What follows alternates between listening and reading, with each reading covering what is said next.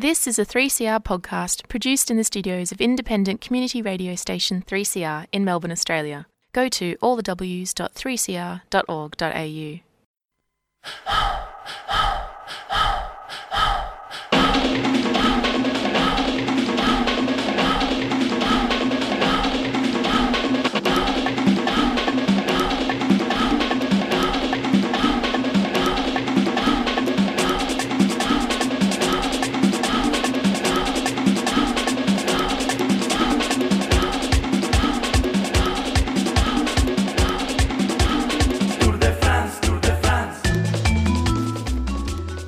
Welcome and to this week's edition of the Yarra Bicycle Users Group radio program on Community Radio 3CR 8:55 AM and digital live streaming and a whole bunch of ways you can listen to us on podcast as well.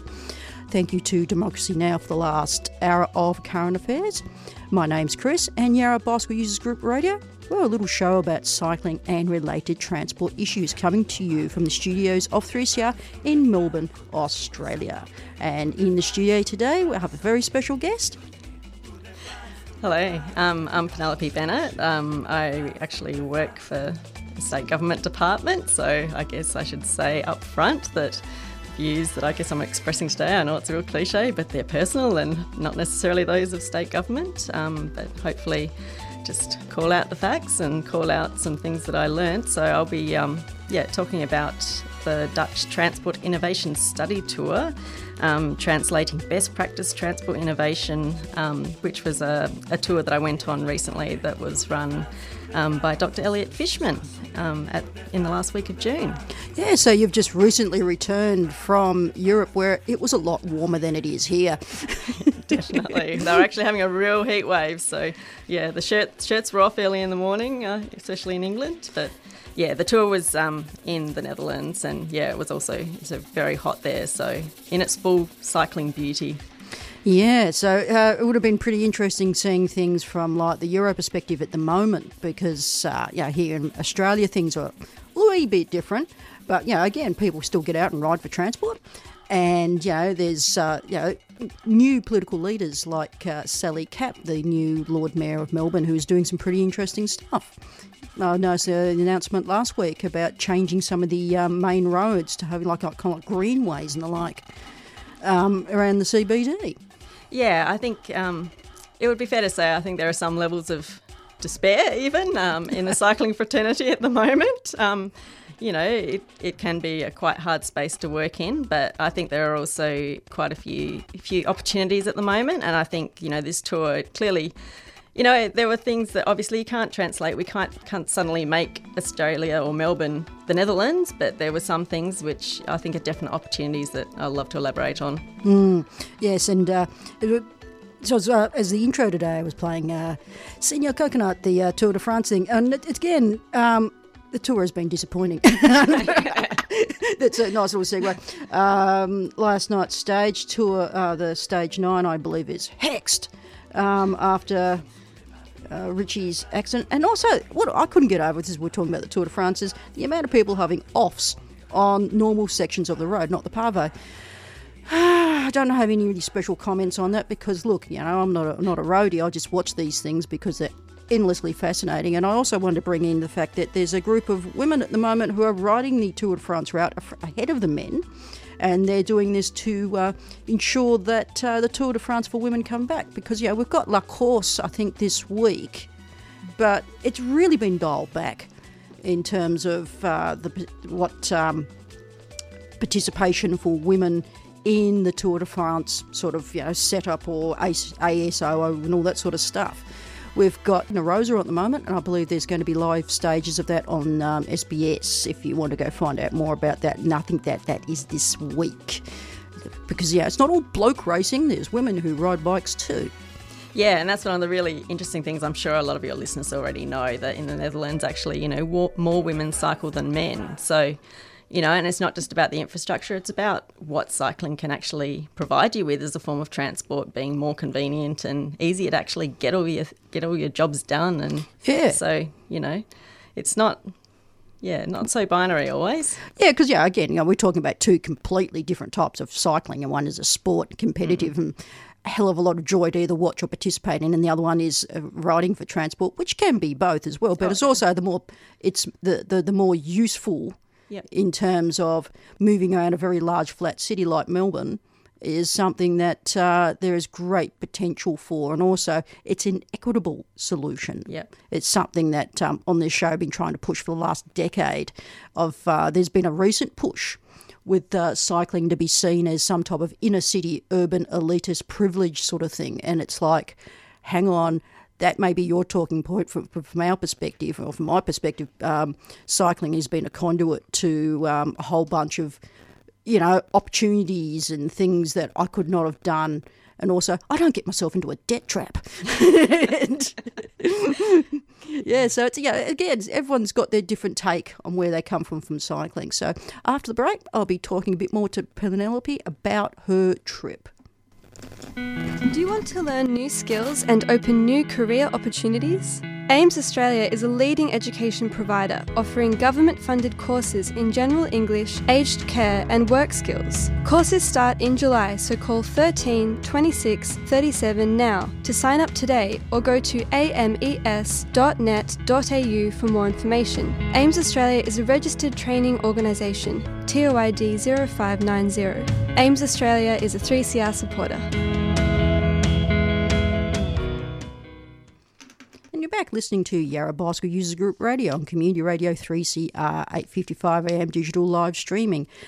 And back in the studio talking to our guest, Penelope, who've been just in Europe doing a study tour. Yeah, so I think I'll pick up on one of those words that you just mentioned, and that's, the joy of cycling, which, sometimes we just associate with, cycling as a leisure activity, maybe mountain biking or, getting out on your road race. But that was one of the real messages, which I think we need to have a think about in Australia as well. And that's the really joyful and positive image of cycling that is in the Netherlands. And we need to recognise the potential happiness, the joy and the equity that you mentioned that is provided by cycling.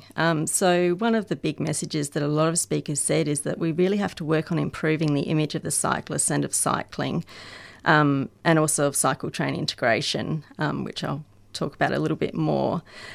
And cycling has got its advantages. It can be more flexible than driving. It can be easier to get around than driving. And as I've already mentioned, in the Netherlands, more women cycle than men. And while this in part may be attributed to women working closer to home, they, for better or worse, still run more errands and cycling just provides real convenience and best meets their travel needs, and it means that, it's a really social activity as well. And, I think you can't help when you go to places like the Netherlands to notice that the cycling infrastructure means that different abilities and ages, different types of cyclists, there are some lycra cyclists there, and the infrastructure is generous enough that, all these different cyclists can cycle happily, side by side or, passing each other. That really positive image is something that's really important. And then it's also, that idea kind of leads into the vision. What future do we actually desire for Melbourne? As you say, there's been a lot of big announcements, and kind of was following things from the Netherlands. Obviously, a lot of really big roads announcements recently, and I think I was kind of staggered by just all these big roads announcements, and then at the same time really astounded by the message that these were providing for the future. These were providing for our children to have a better city, and that we really do have to question: do our children actually want a road-dominated environment in the future and even now? And that was another really big thing, is that, children there are a really important element in society and transport planning. So there's that idea that having a city that children can be autonomous in is so important to them. And lots of speakers did, reiterate that children in the Netherlands are the happiest in the world. And, part of that is because they have that freedom in the city. And our children really do deserve a sustainable, safe future, even now. So we need to start thinking about what sort of city we're going to create so that they can be active citizens on our streets. And so I guess there's that autonomy and independent travel for children, but at the same time, it also means that adults can also, I guess, have more freedom and more time. And I think that kind of leads into that message, the messaging of transport at the moment. It's always, transport seems to be a really stressful thing. Yeah. Parents just have to, race around being the taxis for their children. So these road projects are associated with this messaging. It's a bit of a message about travel pain. Because, like where I am, there's quite a few schools and creches and stuff, and I don't see, it's just, just an observation. I don't see a lot of these parents and kids really enjoying what they're doing. I'm just observing. There's quite a few who do, things like bikes and stuff like that as well. But the whole pressurised thing of like trying to get a park, trying to get as close as you can, screaming at the kids because if they get on the road. And that, a couple of times it's something that's really floored me is if a kid just, idly wanders out into a road where there's no car coming and there's absolute panic in the adult's voice. It's just a small thing, but it just really it gets to me when I hear it. It's like, why do we allow ourselves to live in such fear of our own environment sometimes? Yeah. So all that messaging, it's about getting people home as fast as they can. So roads are seen to, providing more roads, widened freeways is seen to get people home faster so that they can spend more time with their family and friends. And direct, fast journeys are important. Not saying that spending time with your family and friends isn't important, but at the same time, it's inferring, as you say, that, it's just stressful and it's not something to be enjoyed. Whereas we need to turn that message of travel pain into travel gain. And accessibility and livability is not about getting people around as fast as you can by car. It's about meeting people's travel needs easily and preferably enjoyably.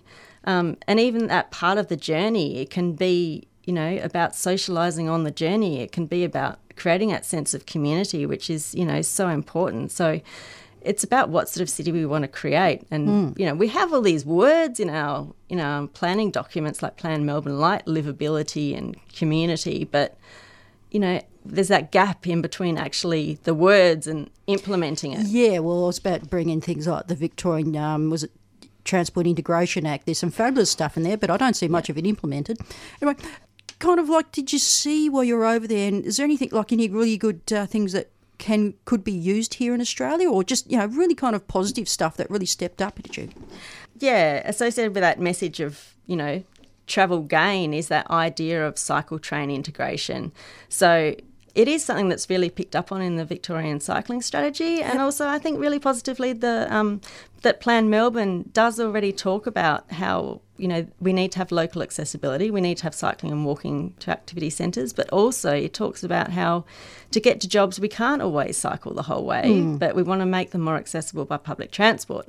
Then you get to the public transport by walking and cycling preferably. And so that cycle train integration is something that we really could pick up on as an opportunity here in Melbourne. Mixed mode. Yep, yeah. The mixed mode. And that was a really important message. The mixed mode, it's not just about cycling.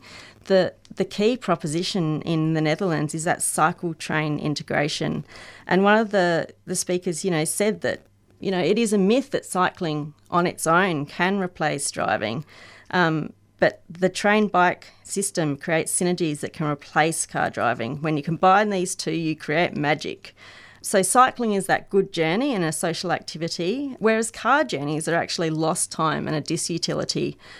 The message was, don't try and make cycling, necessarily compete as a fast, long-distance mode. Like, you can't equalise those things. Yeah, you need to present cycling, and particularly cycle train, as, a positive option or a better option. Yeah, well, especially in Australian cities, which tend to be quite dispersed. And again, there was something that we were discussing pre this, is like, we look towards the Netherlands as some great utopia, but yes, but there's stuff there that we can't instantly translate to an Australian context, and there's got to be some localised or regional differences factored in. And Australian distances are really something in terms of we don't have these compact cities. We're developing them with infill stuff that's going on in the last 10, 15 years. But currently, I think what you were saying, the mixed mode is a fantastic way to go. And in terms of cost or benefit cost analysis or ratio, whatever you want to bring into it, it's really good. And it cuts out all those debt traps of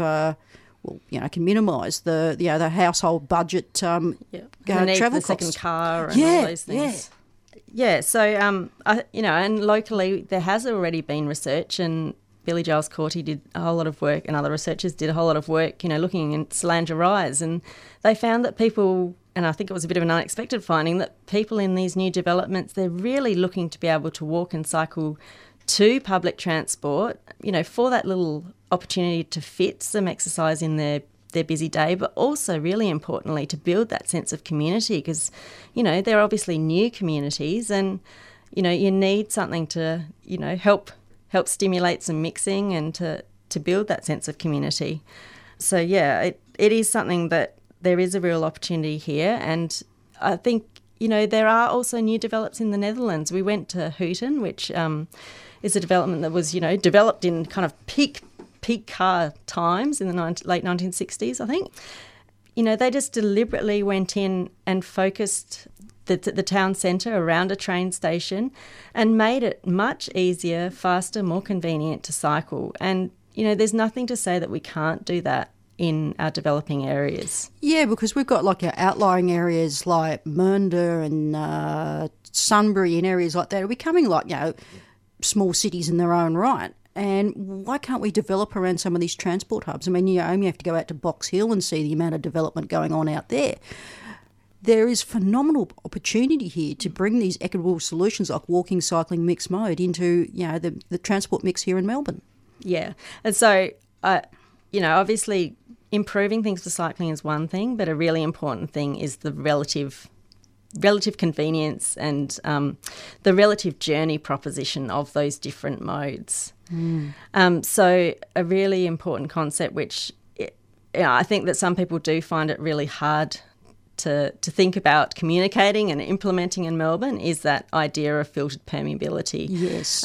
So they have a really strong emphasis on functionality and homogeneity, which, sound like fancy words, but we have kind of that concept of functionality already. It's about, having a road hierarchy. The difference being they still have their lots and lots of motorways. They have lots of car roads, but they make sure that they focus that energy, and people still do drive and have high levels of car ownership, but they focus that energy on those long distance trips. Whereas if you want to try and make a journey to the shops or a local journey between nearby communities, you actually have to drive further. So it's actually creating a street network where you have a good system of, say, arterial roads or motorway roads, but you make sure on the local roads you're really committed to making the conditions that will make cycling safe, convenient, direct, faster than driving, which might mean actually making the car journey more circuitous. You can't actually drive from one side of a neighbourhood to the other. You've got to get onto a major road, which, politically, some people might think is political suicide, but it's known in many different places this is actually what will work. Well, and it can actually make better conditions for driving as well. And the drivers in the Netherlands are actually really positive about their roads. So it's not, one or the other. It's not all about cycling there. The motorists there are also happy. So I think that's something we have to overcome, and that's a conversation that, has to be kind of broached with politicians. It's not, if you promote cycling, you're not completely anti-car. You're not saying we can't have any cars, but it's make sure we get the community level cycling right, that we create the local areas that really are conducive to cycling. And you can't just try and mix and make everyone happy by having lots and lots of cars in local streets. Sometimes you've got to spend some political capital. Anyway, we'll be back in a moment with more of Penelope's interview about how to make our cities more enjoyable, more fun to live. And the truth is, the Smith Street Dreaming Festival is coming soon. Smith Street Dreaming has become one of the area's most anticipated street festivals. This year, we're featuring Dave Arden and Band, Alice Skye, Benny Walker, Birds, the Jiri Jiri Dance Group and Indigenous Hip Hop projects, with MC Layla Gurruwiri from the Marngrook Footy Show, and much more. Smith Street Dreaming, corner of Smith Street and Stanley Streets, Collingwood. Saturday, July the 22nd, 1 p.m. to 5 o'clock. Smith Street Dreaming, one street, many mobs, one community. Smith Street Dreaming is a drug and alcohol-free event and a 3CR supporter. Brr. The Melbourne sun, just when I think we're in love.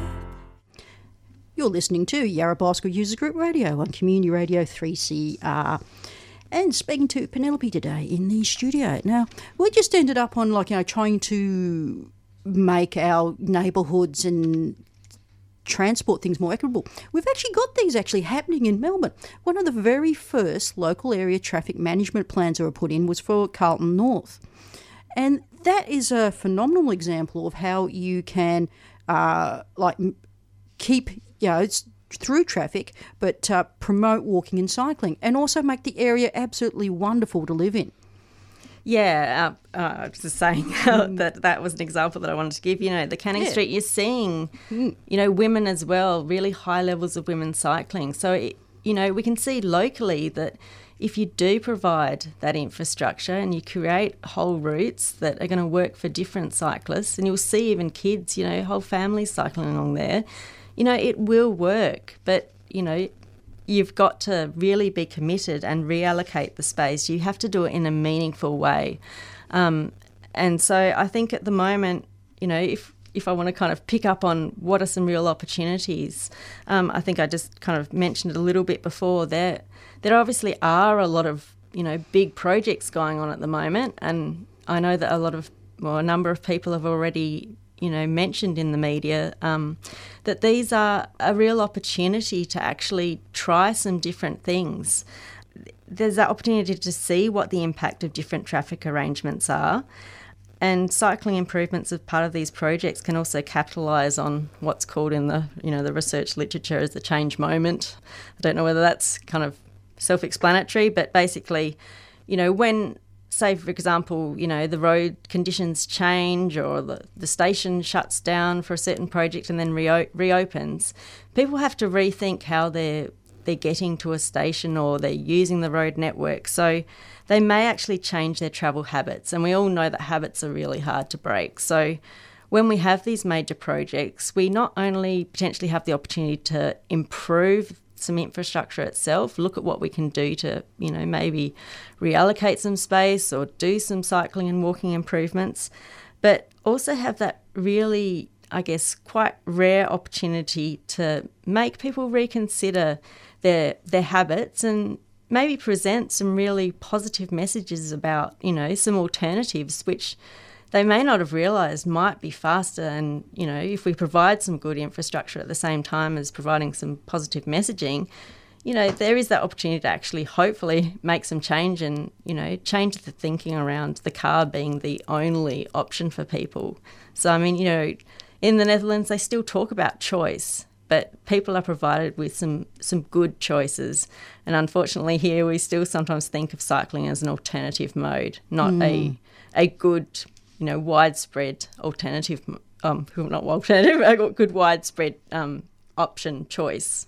Now, to go right back to the beginning of how the Netherlands changed their transport priorities, and we've discussed this on the show several times in the last decade, what the Netherlands was actually like before they changed. It was horrifying. You have very high density neighbourhoods, you had a lot of children, and had an incredible child death rate on the roads. It was, and they had a series of campaigns, or one campaign that comes to mind, which was probably part of people just rising up and they had enough of cars in small streets. Was it the Kindermoord? Yeah, Stop the Child Murder. Yeah. Was it something like several hundred children were being killed a year on the roads? Yeah, it was. I can't remember the exact figure, sorry, but yeah, it was pretty terrifying. And this was enough to generate, public. So, I mean, that was something that, as you say, it was something that was brought up, that a lot of the change was led by the community, which hopefully, at the same time that people are going, oh, well, politicians aren't doing anything, they're not changing, they're still thinking in a certain way that we don't necessarily agree with, or not, everyone in the cycling community agrees with, but there, you have to think that that change was in part led by the community. So, I think that the community does have also a role to play in, helping to make that better vision. But at the same time, it was really interesting talking to when people from government in the Netherlands presented, that they were saying that, planning is really respected there, which, to me made me, step back and really think, well, what are we doing, what do we need to do better here so that people, the general public do actually respect the strong role of planning? And well, planning's been emasculated here. Yeah. I'm sorry, but I'm just saying that as a probably small editorial note. But no, planning it's not respected in Australia. It's seen as something that, can I bend the rules on this and turn a coin, in terms of from a project development perspective, yeah. Yeah, and I mean, the planners there, talked about how, they play a really respected and important role in terms of helping the community create a really strong long-term vision rather than just being reactive, because, all too often you'll get traders, because it's their livelihood, they're concerned that you're removing the car parking from outside their business. So it's being able to have that long-term vision and for the planners to have a certain level of respect so that people can be taken, I don't want to use that cliche, but taken on that journey, or perhaps, really feel as though they're becoming part of the vision, and for the planners to be able to actually, even to the extent of we were told, you should be able to draw up what people are actually saying to show that you're listening, so that we can actually show that the planners can work with the community in a really meaningful way to show them positive change and inspire them to a positive future, which is, as going back to what you said at the start, is equitable and, healthy and works for most people in the community. Yeah. Was there any way people can get in contact with you or find out more about your works, or anything you wanted to say in conclusion? I'm on Twitter and all of the usual things. So I'm sure if you go hunting for Pen Bennett, you'll find me there. And can message if you like. And I mean, I'm sure I'd be really happy to hear about, how we can improve the messaging, because I think we all realise that, infrastructure is one thing, and, the messaging, how we align, that our travel and transport kind of messaging with what people actually want, because people are so familiar with what they have at the moment. I don't want to all sound condescending, but unfortunately people don't, they haven't even been presented or had the opportunities to see what a potential positive future is. And so, we need to actually be able to provide that so that we can create a better future for everyone. Yeah, I think we need, I know this sounds a little bit jargony, but it's like we need an activation sort of thing for cycling. Okay, yeah, I've been in this space for 15, 20 years, but we still need activation. And by that, I'll give you an example. Go back a decade ago and we had people putting water tanks into their backyards because they realised we had the drought. So people started taking their own personal take on, I better look after my own backyard and I'll collect my water. The one we're seeing right now is on plastic. And it was one I thought I'd never see because it's so ubiquitous. Everyone uses it. Why should I have to change? People are really pushing from either consumer or product. They want change. Now, from personal mobility, we're not there yet, and I don't really want to see if we go there, is like living in Melbourne becomes too pressurised and stressful. You're supposed to get out of your house, into your car and go to wherever you want, point to point.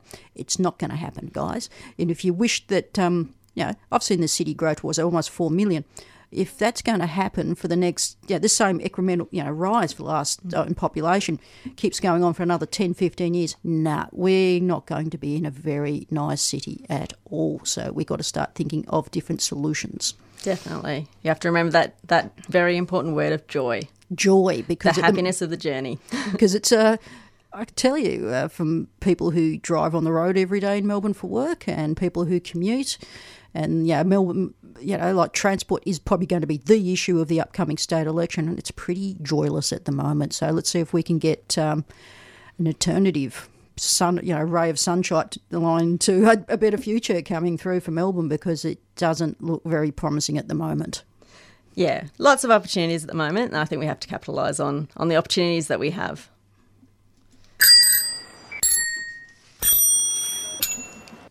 And thank you to Penelope for talking today on Yarrabosque User Group Radio. I really haven't got any time for news and events other than that, talking about poor planning and communication.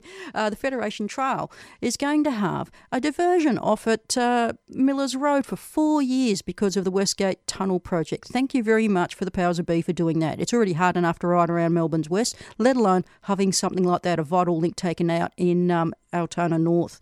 Maybe people should have thought about that a little bit more. Anyway, our podcast should be up later today on 3cr.org.au. Thank you to everyone who helped us make over our Radiothon budget for 2018. And if you want to find out more about news and events around Melbourne, find Yarra Bicycle Users Group Radio either on Facebook or Twitter, or you can go to our websites. There's two. There's yarrabug.org for news and events, and there's also an events page there, and yarrabug.org/radio. That's a mirror of the 3CR podcast. Thank you so much for today. Up next is Jailbreak, and back in the studio next week should be Faith and Bell.